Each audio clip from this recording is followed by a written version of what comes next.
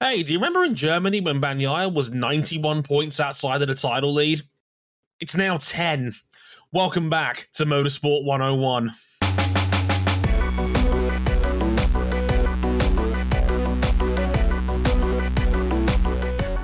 Ladies, gentlemen, friends outside the binary, we have a championship fight on our hands, everybody. Oh, boy. This is different. Well. Just when we were going into this round. Oh, by the way, this is episode 397 in the Motorsport 101 podcast. I'm your host, Trey Harrison. Let me just get the intro out of the way. We all said going into Aragon that this was a bogey round for Quartararo. He had never finished on the podium in all his years at Aragon. He doesn't like this track at all. We didn't think there'd be a 20-point swing coming out of this round, meaning that now the top three in the championship are covered by 17 points. Well, one would say it's not entirely on Fabio in this case. No, quite the opposite. But it's shall we say MotoGP and Lemony Snicket's series of unfortunate events, and we'll get into how we got to this point briefly. But shall we say, first of all, to our esteemed panel. First up, Mr. Cam Buckley. Hello, sir. Hello, everyone. I came in from work earlier. I can barely walk. I have a Mexican Coke. It's all good. Cane sugar for life. I love that the Mexican Coke is doing a lot of the heavy lifting here. It is doing all of the heavy lift. It is the single thread of my sanity remaining. We will go with the Mexican Coke. Sugar cane for all your life supporting needs. Also with us, RJ O'Connell. Hello, sir. If y'all thought Circuit of the Americas last year was bumpy, I'm gonna be heading to Sebring by the time you read this. That, of course, famous for being the bumpiest of bumpy tracks on purpose, and people like it that way. I cannot imagine that would be a very pleasant experience on a motorcycle, though. No, oh God, like bikes, Sebring, no, 1,000 times no, to say the least. But welcome to MotoGP's episode at Aragon, what I like to call the start of the Gauntlet. The Gauntlet 2, Gauntlet Harder, I should say, after we talked about it with IndyCar earlier this year.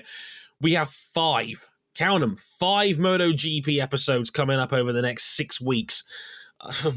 By the time we get through that gauntlet, we'll probably have a really good idea who will end up being world champion, because that's 5 out of the remaining 6 races left on the MotoGP calendar.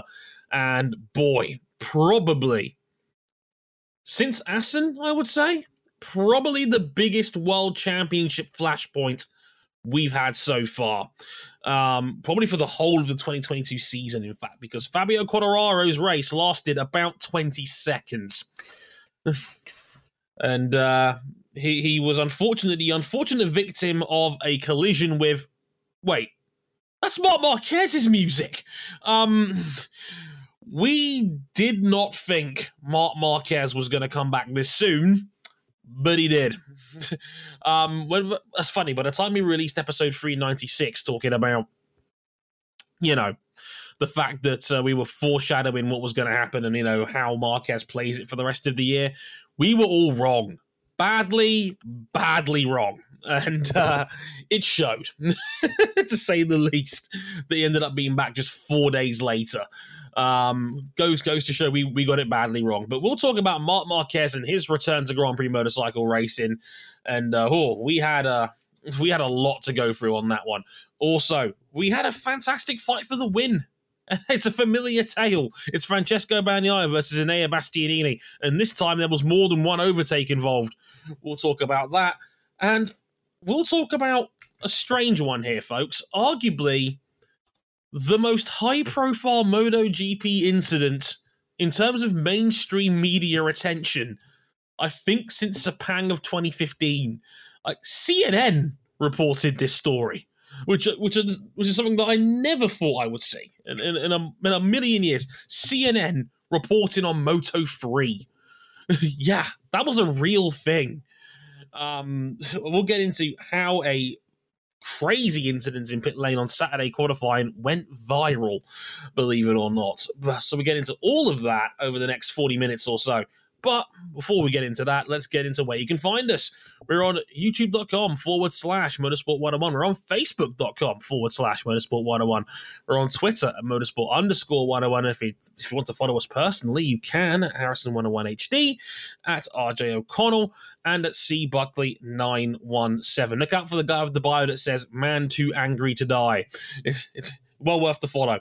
Hey, I am also a special stage Route 11 enthusiast. It's a good habit. It's a good enthusiasm to have. We're on Instagram at Motorsport101pod. You can check us out on there for content updates and all that good stuff. Also, we can catch all of that content on our website, motorsport101.com, including reviews of not only this race at MotoGP, but hopefully by the time this goes up, a extended special called "What's in a Super License? The Colton Herta Problem."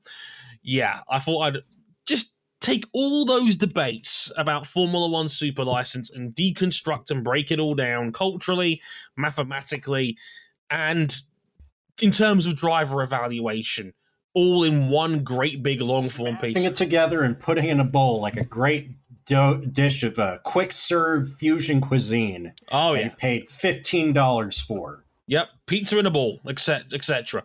All of that will be in a big long form piece by the time this goes out, probably. Keep an eye out for it on the blog section of motorsport101.com. And if you really like us, you can back us financially at Motorsport 101 on Patreon on there. You can back us there. $5 gets you early access to all of our episodes before they go out, and there's some other perks on there as well. Shout out to Jake Myers, who was our latest backer that came through on Monday. Thank you very much. Much appreciated. Thank you very much. Should we get into MotoGP? Let's talk about MotoGP and their Grand Prix of Aragon.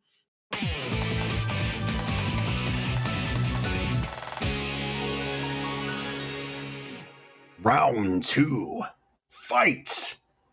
Francesco Bagnaia, Enea Bastianini, another head-to-head showdown at Motorland Aragon.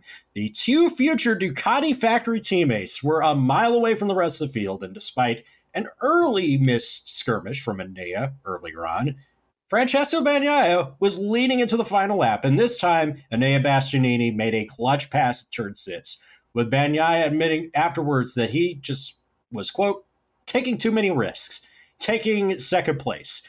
But you'd never guess, given that he'd finished just 42 thousandths of a second behind Bastianini, who took his 4th win of the season.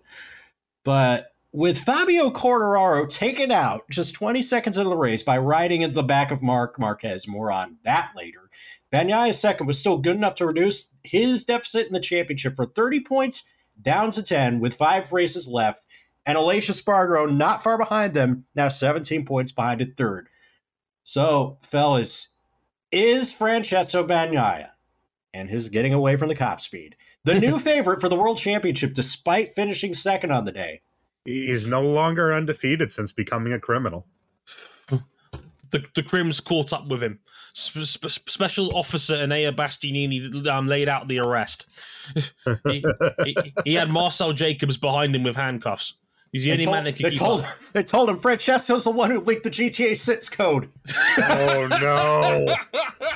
Oh, no. We've just dated this podcast. Oh, man. Oh, damn it. What are you talking about? With how long that game's going to take to make it, you could have like 5 more leaks between now and then. Oh, yeah. It's going to come out sometime in 2030, whenever the hell GTA 5 stops making the money.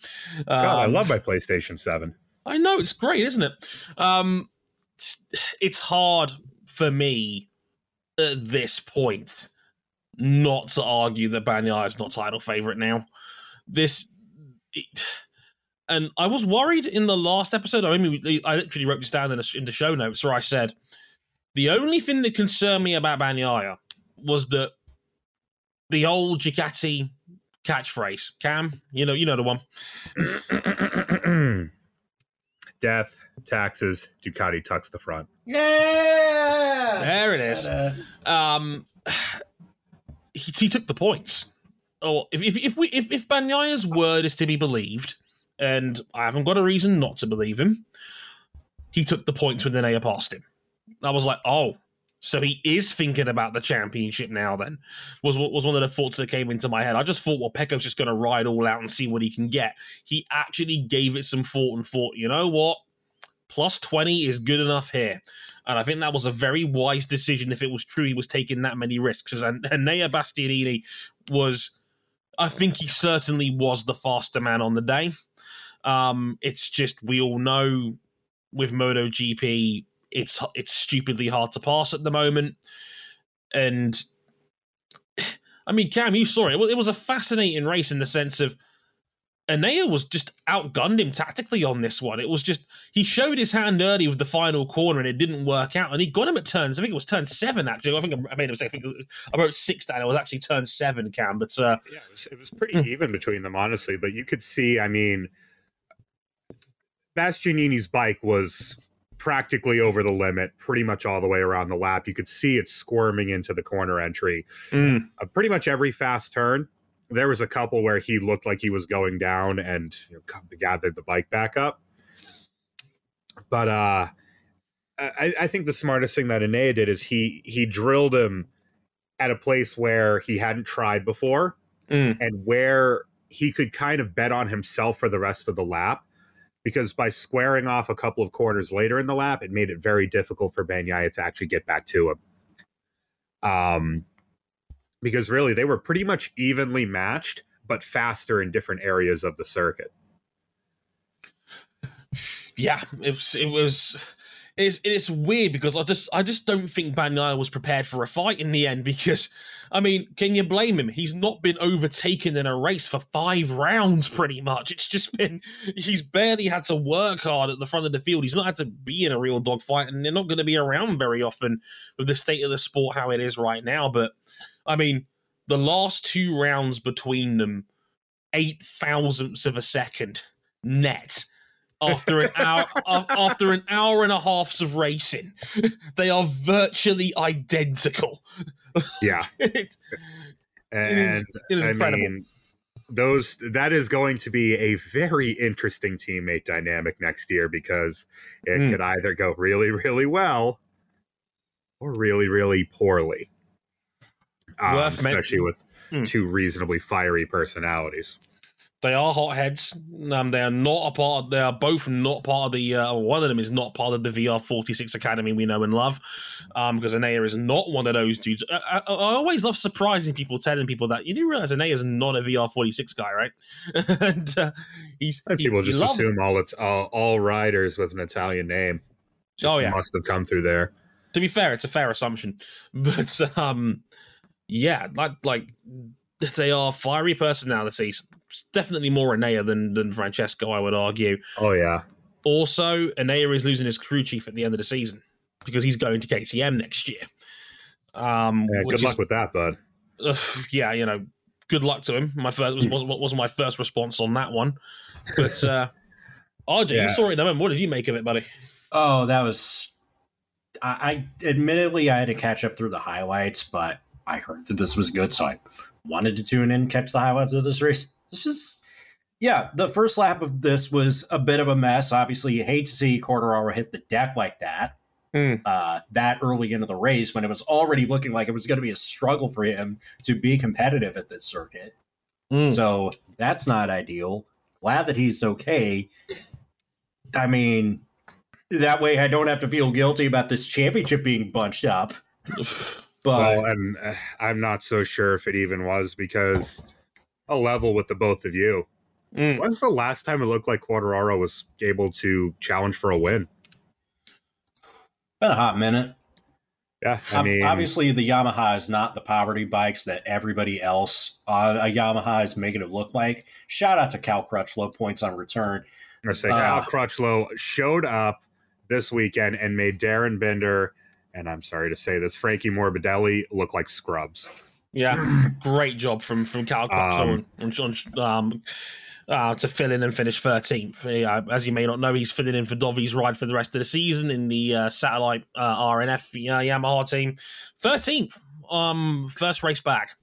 Good performance from the man. I just think the big dynamic that has shifted is that we know Ducati was a bit late to the party with this bike, in that it's really more of a GP 21.5, getting everything to work together properly. Since they've kind of gotten their front tire wear under control, no one's been able to see them. Miles clear the best bike in the field. Nobody took the front. Nobody, and it still has that tendency, because I think every bike in MotoGP at this point is busted in some way. Yeah. But the Ducati seems to have the least vices, fewest vices. Me, grammar, good. Mm-hmm. When everything is when it's firing on all cylinders, and then Aleix Espargaro waving from the back. He's only 17 points behind.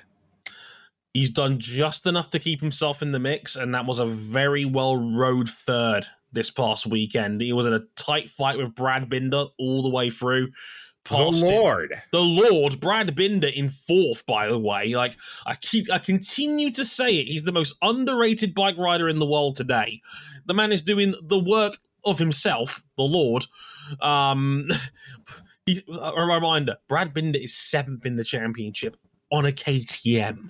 A pile of garbage. The man is a monster. I don't care what you tell me. He's doing the work of the Lord on that. How did Miguel Oliveira win on this thing in Mandalika? Yeah, let's not forget that too. I mean, Aleix Espargaro came through with 2 laps to go, past Brad Binder, got third place, 16 very precious points. His 6th podium of the year, by the way, for Aleix Espargaro. Only 17 points back now. I wouldn't even completely rule out Bastianini if the wrong man tucks the front at minus 48 with 5 to go. Bastianini thinks it's too much to make up. I don't believe him. Like, how can anybody say that 48 points is too much to make up when Bagnaia has taken 81 points out of Quartararo's lead in the last 5 rounds? Well, because 20 just got dropped for not so great reasons. Yeah. It's not ideal, but he's lost on average 16 points per round over the last 5 races. Yikes. So I cannot sit there in good faith and say that 48 for Bastianini is too much to make up, because we know he's got the upside to win a race, which is... it's that upside, but where's the floor? That's the problem. Like, Bastianini's floor is 10th place. And that's not going to cut it at this point now. He needs to be on the podium week in, week out, and he's not been able to really prove he can do that yet. This was back-to-back podiums, which is a good sign. He needs to run another 3 or 4 of these and see if he can bully Bagnaia into a mistake, because that's the only way he's going to win the championship from this far back now. But he's at least keeping his name in the conversation, which is definitely something that's valuable. I would say, but minus 17 covering the top 5. We've got 5 rounds to go. It's Motegi next weekend. If it happens, fingers crossed. We know there are a lot of typhoons hitting mainland It's Japan. one typhoon, but it's a pretty big one. Typhoon Amandal made landfall this week. It looks like it lost a little bit of steam, but still, there are people without power, people without homes, some people lost their life, unfortunately, some were injured. We'll see if it happens. You know, it's looking like it may well happen because Motegi is further along the east and up north than, say, a place like Autopolis or Okayama in the southwest region. And by then, this should have lost a lot of steam, but I expect it to be wet when and if it does happen. Hoping for good things. Hoping for good things, and of course, our thoughts go out to everybody in Japan. Hopefully, it's not going to be as bad as feared. All the best to those guys out there. Whether we have a race or not, we'll have to remain and see. Hopefully, it'll be safe enough for us to be able to do that. Yeah. Pardon me. But fingers crossed on that one. But another fascinating fight between the two future Ducatis there. Again, just we've had the 2 closest finishes in MotoGP history in the last 3 years. It's in back-to-back races with the same two protagonists only swapped around. It is crazy just how evenly matched those two are at the moment. Fantastic racing, all told. Mark's back. Marc Marquez is back. Yeah. Yes. It looked like things were going great until they weren't. So he was out there. He liked testing the new Calettes aluminum or aluminium swing arm. He pulled off another remarkable save on his good arm. He was looking good to make Q2 if it wasn't for a late yellow in the session. But then in the race, first of all, he gets a rocket start, right? And he's up in about the top 6, like a couple corners in. But then he wobbles at turn 6. Fabio Quartararo drives right in the rear of the bike. He crashes, he hits the deck. The part of Fabio's fairing gets stuck in Marquez's bike. That damages Marquez's whole shot device. And as he's trying to look behind him just to let everybody know, like, hey, I'm riding around a limp bike, he does not see Takaki Nakagami riding up behind him. They collide. Nakagami hits the deck. And Marquez has come back, effectively last one lap. Not ideal, but what'd y'all make of the return of Marc Marquez? Well, he's still box office. I just didn't know if we were expecting him to be this box office. Oh, dear. Bit of a mixed bag. He looked a little bit like his old self. He can, in his own words, he can make shapes on the bike again. And he was making the shapes. I mean, that left arm elbow save was classic Mark. It was an FP4. Yes. Stupendous save on the good arm. Decent pace, was generally the fastest Honda. Just beaten in qualifying by Taka. You know, again, that late yellow flag. He was on a lap that was probably good enough to jump him into Q2. Yeah, unfortunately, Pol Espargaro crashed on his final hot lap in Q1, put out a yellow in that area, and obviously that means all laps are going to be taken away because you can't go at full racing speed on a local yellow. So, yeah, that was the end of the session, effectively. Repsol Honda taketh, and Repsol Honda taketh away. Yeah, so Mark had to qualify 13th, and obviously that's what led to the chaos that unfolded afterwards. I mean, Cam, what did you make of it all? Right, to take off my 93 gear. It was a nasty incident. It was, Mark probably pushing a bit too hard on a cold tire, not unlike those in front of him, because a couple of riders did have to back off as they were offline and just spun the rear tire up. Unfortunately, when Mark had his moment, he spun the rear tire up, had to gather up the bike. Fabio was right there, and he just had nowhere to go. Mark's mistake, but ultimately, I would class it a racing incident. Pretty much everyone agreed it was a racing incident. It just sucks that he got caught up, that Fabio got caught up in Mark's mistake, and that had major championship implications. And then it got worse. Now, there's been a lot of discussion regarding ride height devices. I think it's a very short discussion. A very short discussion, unless you're Ducati, in which you are doing everything. You are paying off anyone you can call to keep this thing in play. And unfortunately, because these automatically activate, they work at a certain speed, and the bike basically automatically lowers.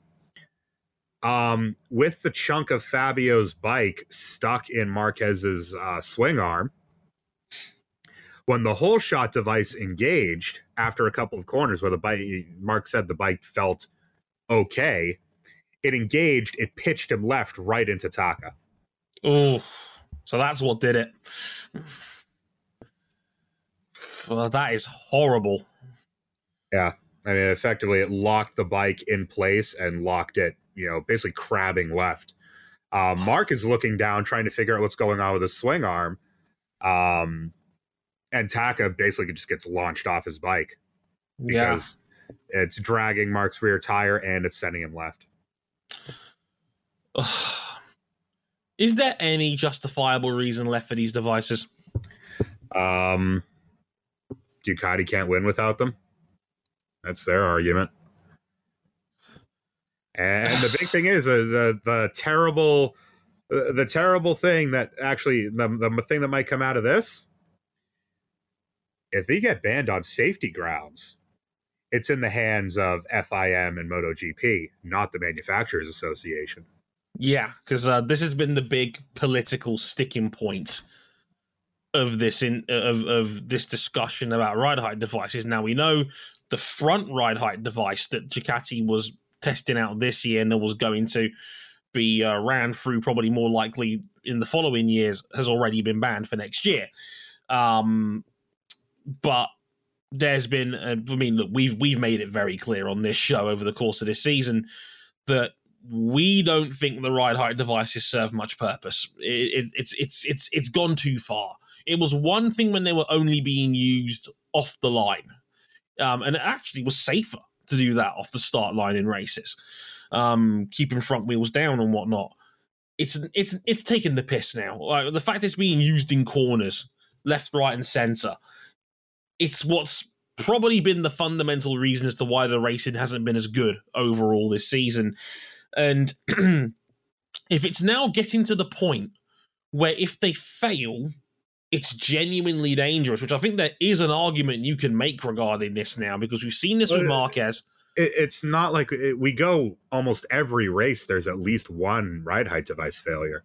Yeah, we've now, and we saw it with Maverick Vinales in Germany. We saw it with Alex Marquez in Germany as well, and now we've seen one with Mark where it's failed, and now it's caused a nasty incident which could have been far worse for Taka.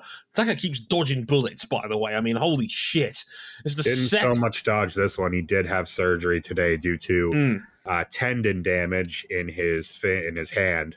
Yeah, he will be touch and go for Motegi this weekend if we have a race on, because it's a good thing he got that contract extension, because he was not about to miss what could have been his last race in front of his home crowd as a MotoGP rider, if not for that. Yeah, no kidding.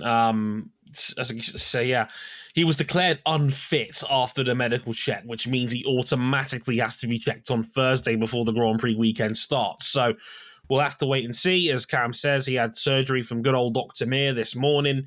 He'll be touch and go whether he'll be fit for Motegi this weekend. We'll have to wait and see. But thankfully, everybody else got out of the way because he fell onto a live track, and that was a very scary one. Thankfully, everybody got out of the way in time, because that could have been nasty. That could have been real bad. Yeah. Amazingly, not the first time I've said that about Taka this season, which is scary in its own right. But ban these fucking ride height devices. This is getting ridiculous now. Honestly, that's 2 bullets dodged on the nastiness of these devices failing. And Fabio had a nasty one as well. He could tell it knocked the wind out of his sails when he fell off his bike. He had two because then, after being picked up on the scooter, the guy riding the scooter on the way back to the pits crashed into another bike. Thankfully, Fabio still had his helmet on. Otherwise, he said it could have been much worse. Marshall was actually apparently quite badly hurt off this crash. Thankfully, only minor injuries. But they crashed on the way back to the pit lane too. So when it rains, it pours for Fabio. Not only have you had your title lead cut by 2/3, not only have you had a nasty crash of abrasions all over your chest because his levers ripped open when he hit the deck. Another scary one. What is it with Fabio and his levers? What is it with Fabio and Aragon? This place, it's cursed. It's a curse for him. And then, of course, he crashes on the way back to pit lane. Absolutely crazy stuff. And it's a damn shame as well, because people have asked me about this and saying, well, Dre, is there a possibility that Marquez might skip a round or two? I would say, yeah, there's a possibility. I mean, the whole point of this for Marquez is not only developing the 2023 Honda going forward, it's also just to get the muscle strength back in his arm again to be able to go a full race distance. And now he's just lost an opportunity to be able to do that because of a freak incident. Which is I don't think he will be. I don't think he will be missing races because this is his rehab.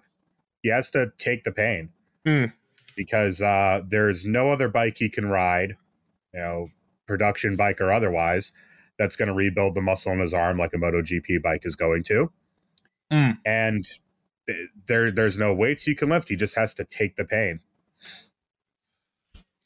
That's like a really interesting thing. It's just like all the forearm curves in the world. That's not going to help you the way that thrashing around a prototype 1000cc motorcycle, the way that's going to put muscles back in your forearms, pal. Right. Like this, seriously, like we should get some gym bros on some motorcycles, like some heavyweight motorcycles, and just have them thrash these bikes around the way MotoGP riders do. I mean, I'm sure they all have access to Suzuki Hayabusas around them. Yeah, we're getting Bron Breakker out of the WWE on a Suzuki Hayabusa and sending him around Motegi next week, just for shits and giggles. Does his girlfriend have infected gauged earrings? No, but his uncle is being eased back into WWE programming. That's noted Shoney's restaurant proprietor Scott Steiner. As you do. Never thought you'd see that one coming back, but yeah, it's a shame that the excitement of Marc Marquez's sudden comeback was curtailed by a nasty incident there. Speaking of nasty incidents, yeah, let's talk about Moto3. Izan Guevara won to move 32 points clear of Sergio Garcia. Gas running 1-2 in the championship, but that's not what we're here to talk about. We're here to talk about a Q1 incident involving the Mats Racing team, that is Sterol Garda Husqvarna Mats, and KTM Racing Ajo. Specifically, two Mats Racing team mechanics and Adrian Fernandez, not the Mexican IndyCar driver of yesteryear, but the Spanish MotoGP rider of the Ajo KTM team. Two mechanics from the Mats Racing team deliberately tried to stop Fernandez from going out on the track in the Q1 session. The incident was investigated by MotoGP, and the two mechanics were fined €2,000 and given a 2-race suspension, which has been deferred to later rounds because, well, COVID protocols and all. Immigration and all that too, yeah. Max Biaggi, the owner of the Mats Racing team, the Mats from which the Mats Racing team is derived, put out a statement calling this unacceptable behavior. We publicly apologize to the Tech 3 Racing team and Adrian Fernandez, an unsolicited, dangerous action that cannot be justified in any way by our code of ethics. Those responsible will be appropriately punished. Now, what do you make of this? That this has to jump the shark over everything else in the lower categories? Oh my God. I saw this live in real time, and we were startled on our Discord server as to how this played out. We were immediately just like, well, what the fuck is that? And like I said, I've never seen anything like it in bike racing. And then Matt Oxley, the fantastic journo for Motorsport Magazine, backed us up by saying, yeah, I've been covering bikes for 35 years. I've never seen that happen before. This is he would know. Yeah, and he would know. He's seen everything you can see in bike racing. I've seen mechanics of racing teams blocking off camera people from getting a look at the car while it's being worked on in the garage. I have never seen mechanics try and sabotage. This is like something out of this is some Disney Pixar's Cars kind of shit. Right. Imagine, if you will, during last year's title finale, a couple Mercedes mechanics just run down and just stand in front of Max's car in the pits. There'd be uproar. It would be the end of the world. It would be World War III. It would be DEFCON 4 on social media if that was to ever happen between those two during that title fight. I mean, like I said, CNN reported this story. Like Autosport.com. This was genuinely mainstream news in places that never cover MotoGP, let alone a Moto3 incident on a Saturday. And this is during a period of national mourning in the United Kingdom. Y'all have a busy news cycle. Yeah, like, holy shit, Queen's dead, funeral, etc. was literally 12 hours ago as we record this. But, yeah, this was like, legitimately covered by CNN and other mainstream news outlets because this is such a unicorn. Look, I can't argue, like, MotoGP's punishment, I think, is more than fair. Like, look, for better or for worse, MotoGP mechanics are not paid as much as you think they get paid. Finding them for €2,000 is actually going to put a dent in their wallet, which is what they should be getting. Because, jokes aside, this was extremely dangerous. And I say they effectively grabbed the front of his bike and actually caused him to stall. Yeah. Like, he stalled the bike, and yeah, as a result, Fernandez did miss an opportunity to go out to set a final qualifying run in Q1. This was nasty work, and not only was it extremely dangerous, it's incredibly cynical. It's intentional foul play. And imagine, if you will, Hungary qualifying 2007, except instead of being Alonso in the pits, it's Ferrari. It's Raikkonen pulled into the McLaren pits. Right. It would be front page news, and yeah, not ideal. It's nasty work across the board. It's cynical. Romano Fenati squeezing the dude's brake handle on track was wild. Oh yeah, I mean it was. Yeah, it was, and this is up there with that. I thought Dominic Aegerter taking bumps like Kurt Hennig was wild. Yeah. More on that, most likely, for the Golden Cock nominations later on in the year. But, yeah, Jesus, this is dirty. This is dirty, it's nasty, and there is no place for that behavior in motorsport. None, and I need to stress this enough. That was extremely dangerous. It was cynical. It could have led to multiple people being hurt, and it's embarrassing for the sport that this happened. You want to run out into the path of a racing motorcycle? Are you stupid? And the only question mark I've got beyond this now, really, at this point is, are you telling me that those two dudes completely acted out of their own volition? Well, if you ask the guy whose name is on the team. I sincerely hope that Max is being sincere when he's talking about this.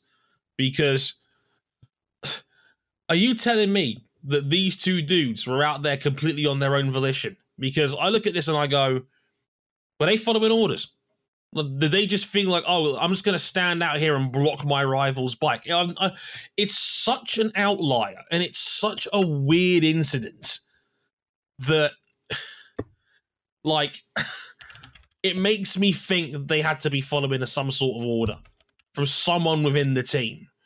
And it makes me very cynical indeed when talking about it, because they're two grown adults, those mechanics.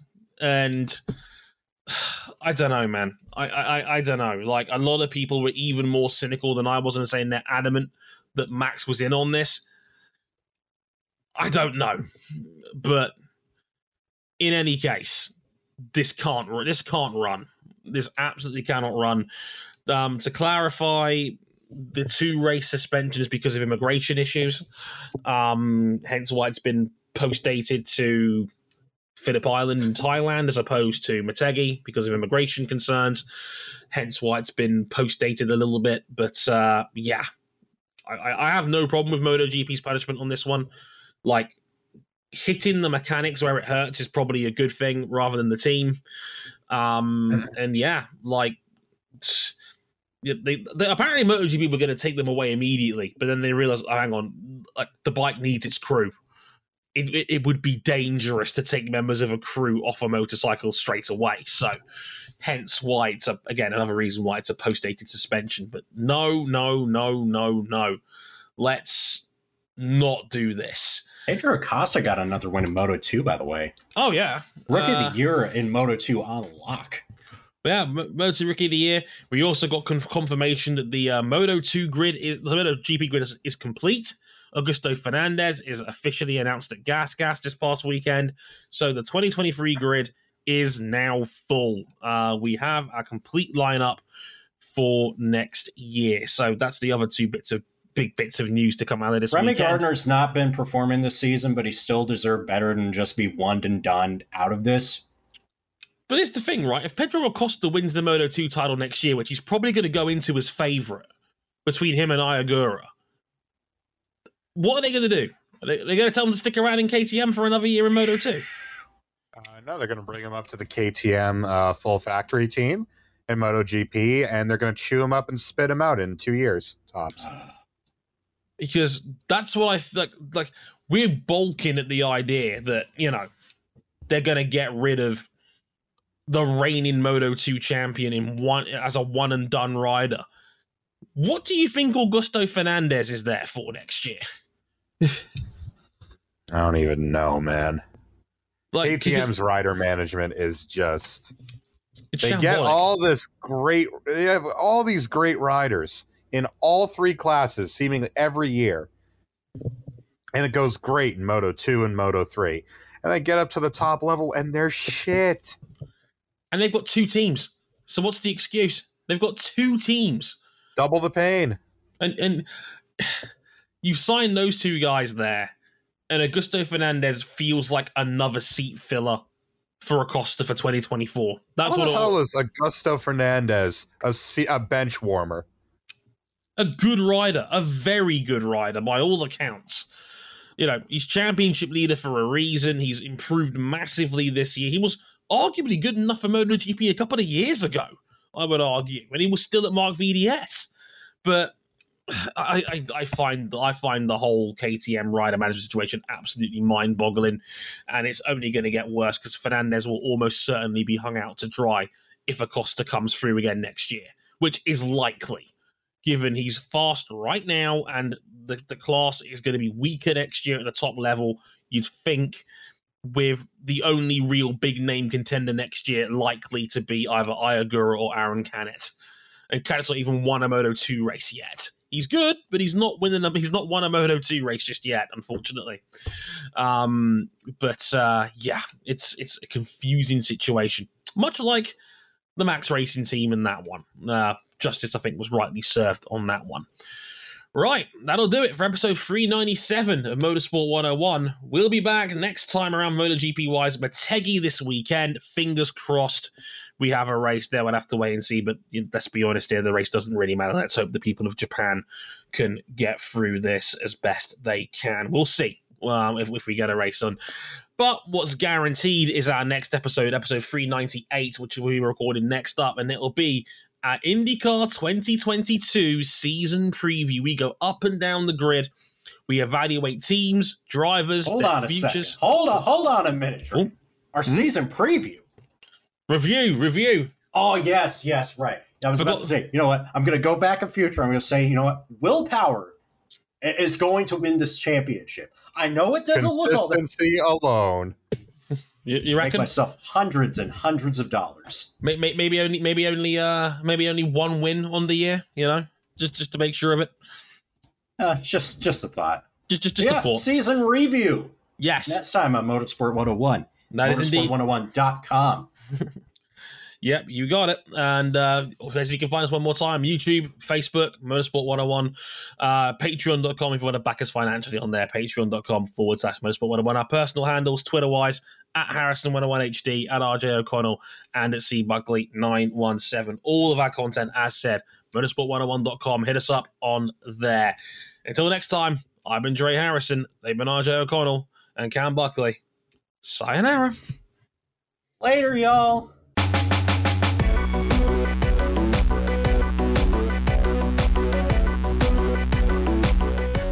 Don't grab onto a moving motorcycle unless you're on the motorcycle. That goes for you too, Fabio. Oh, God.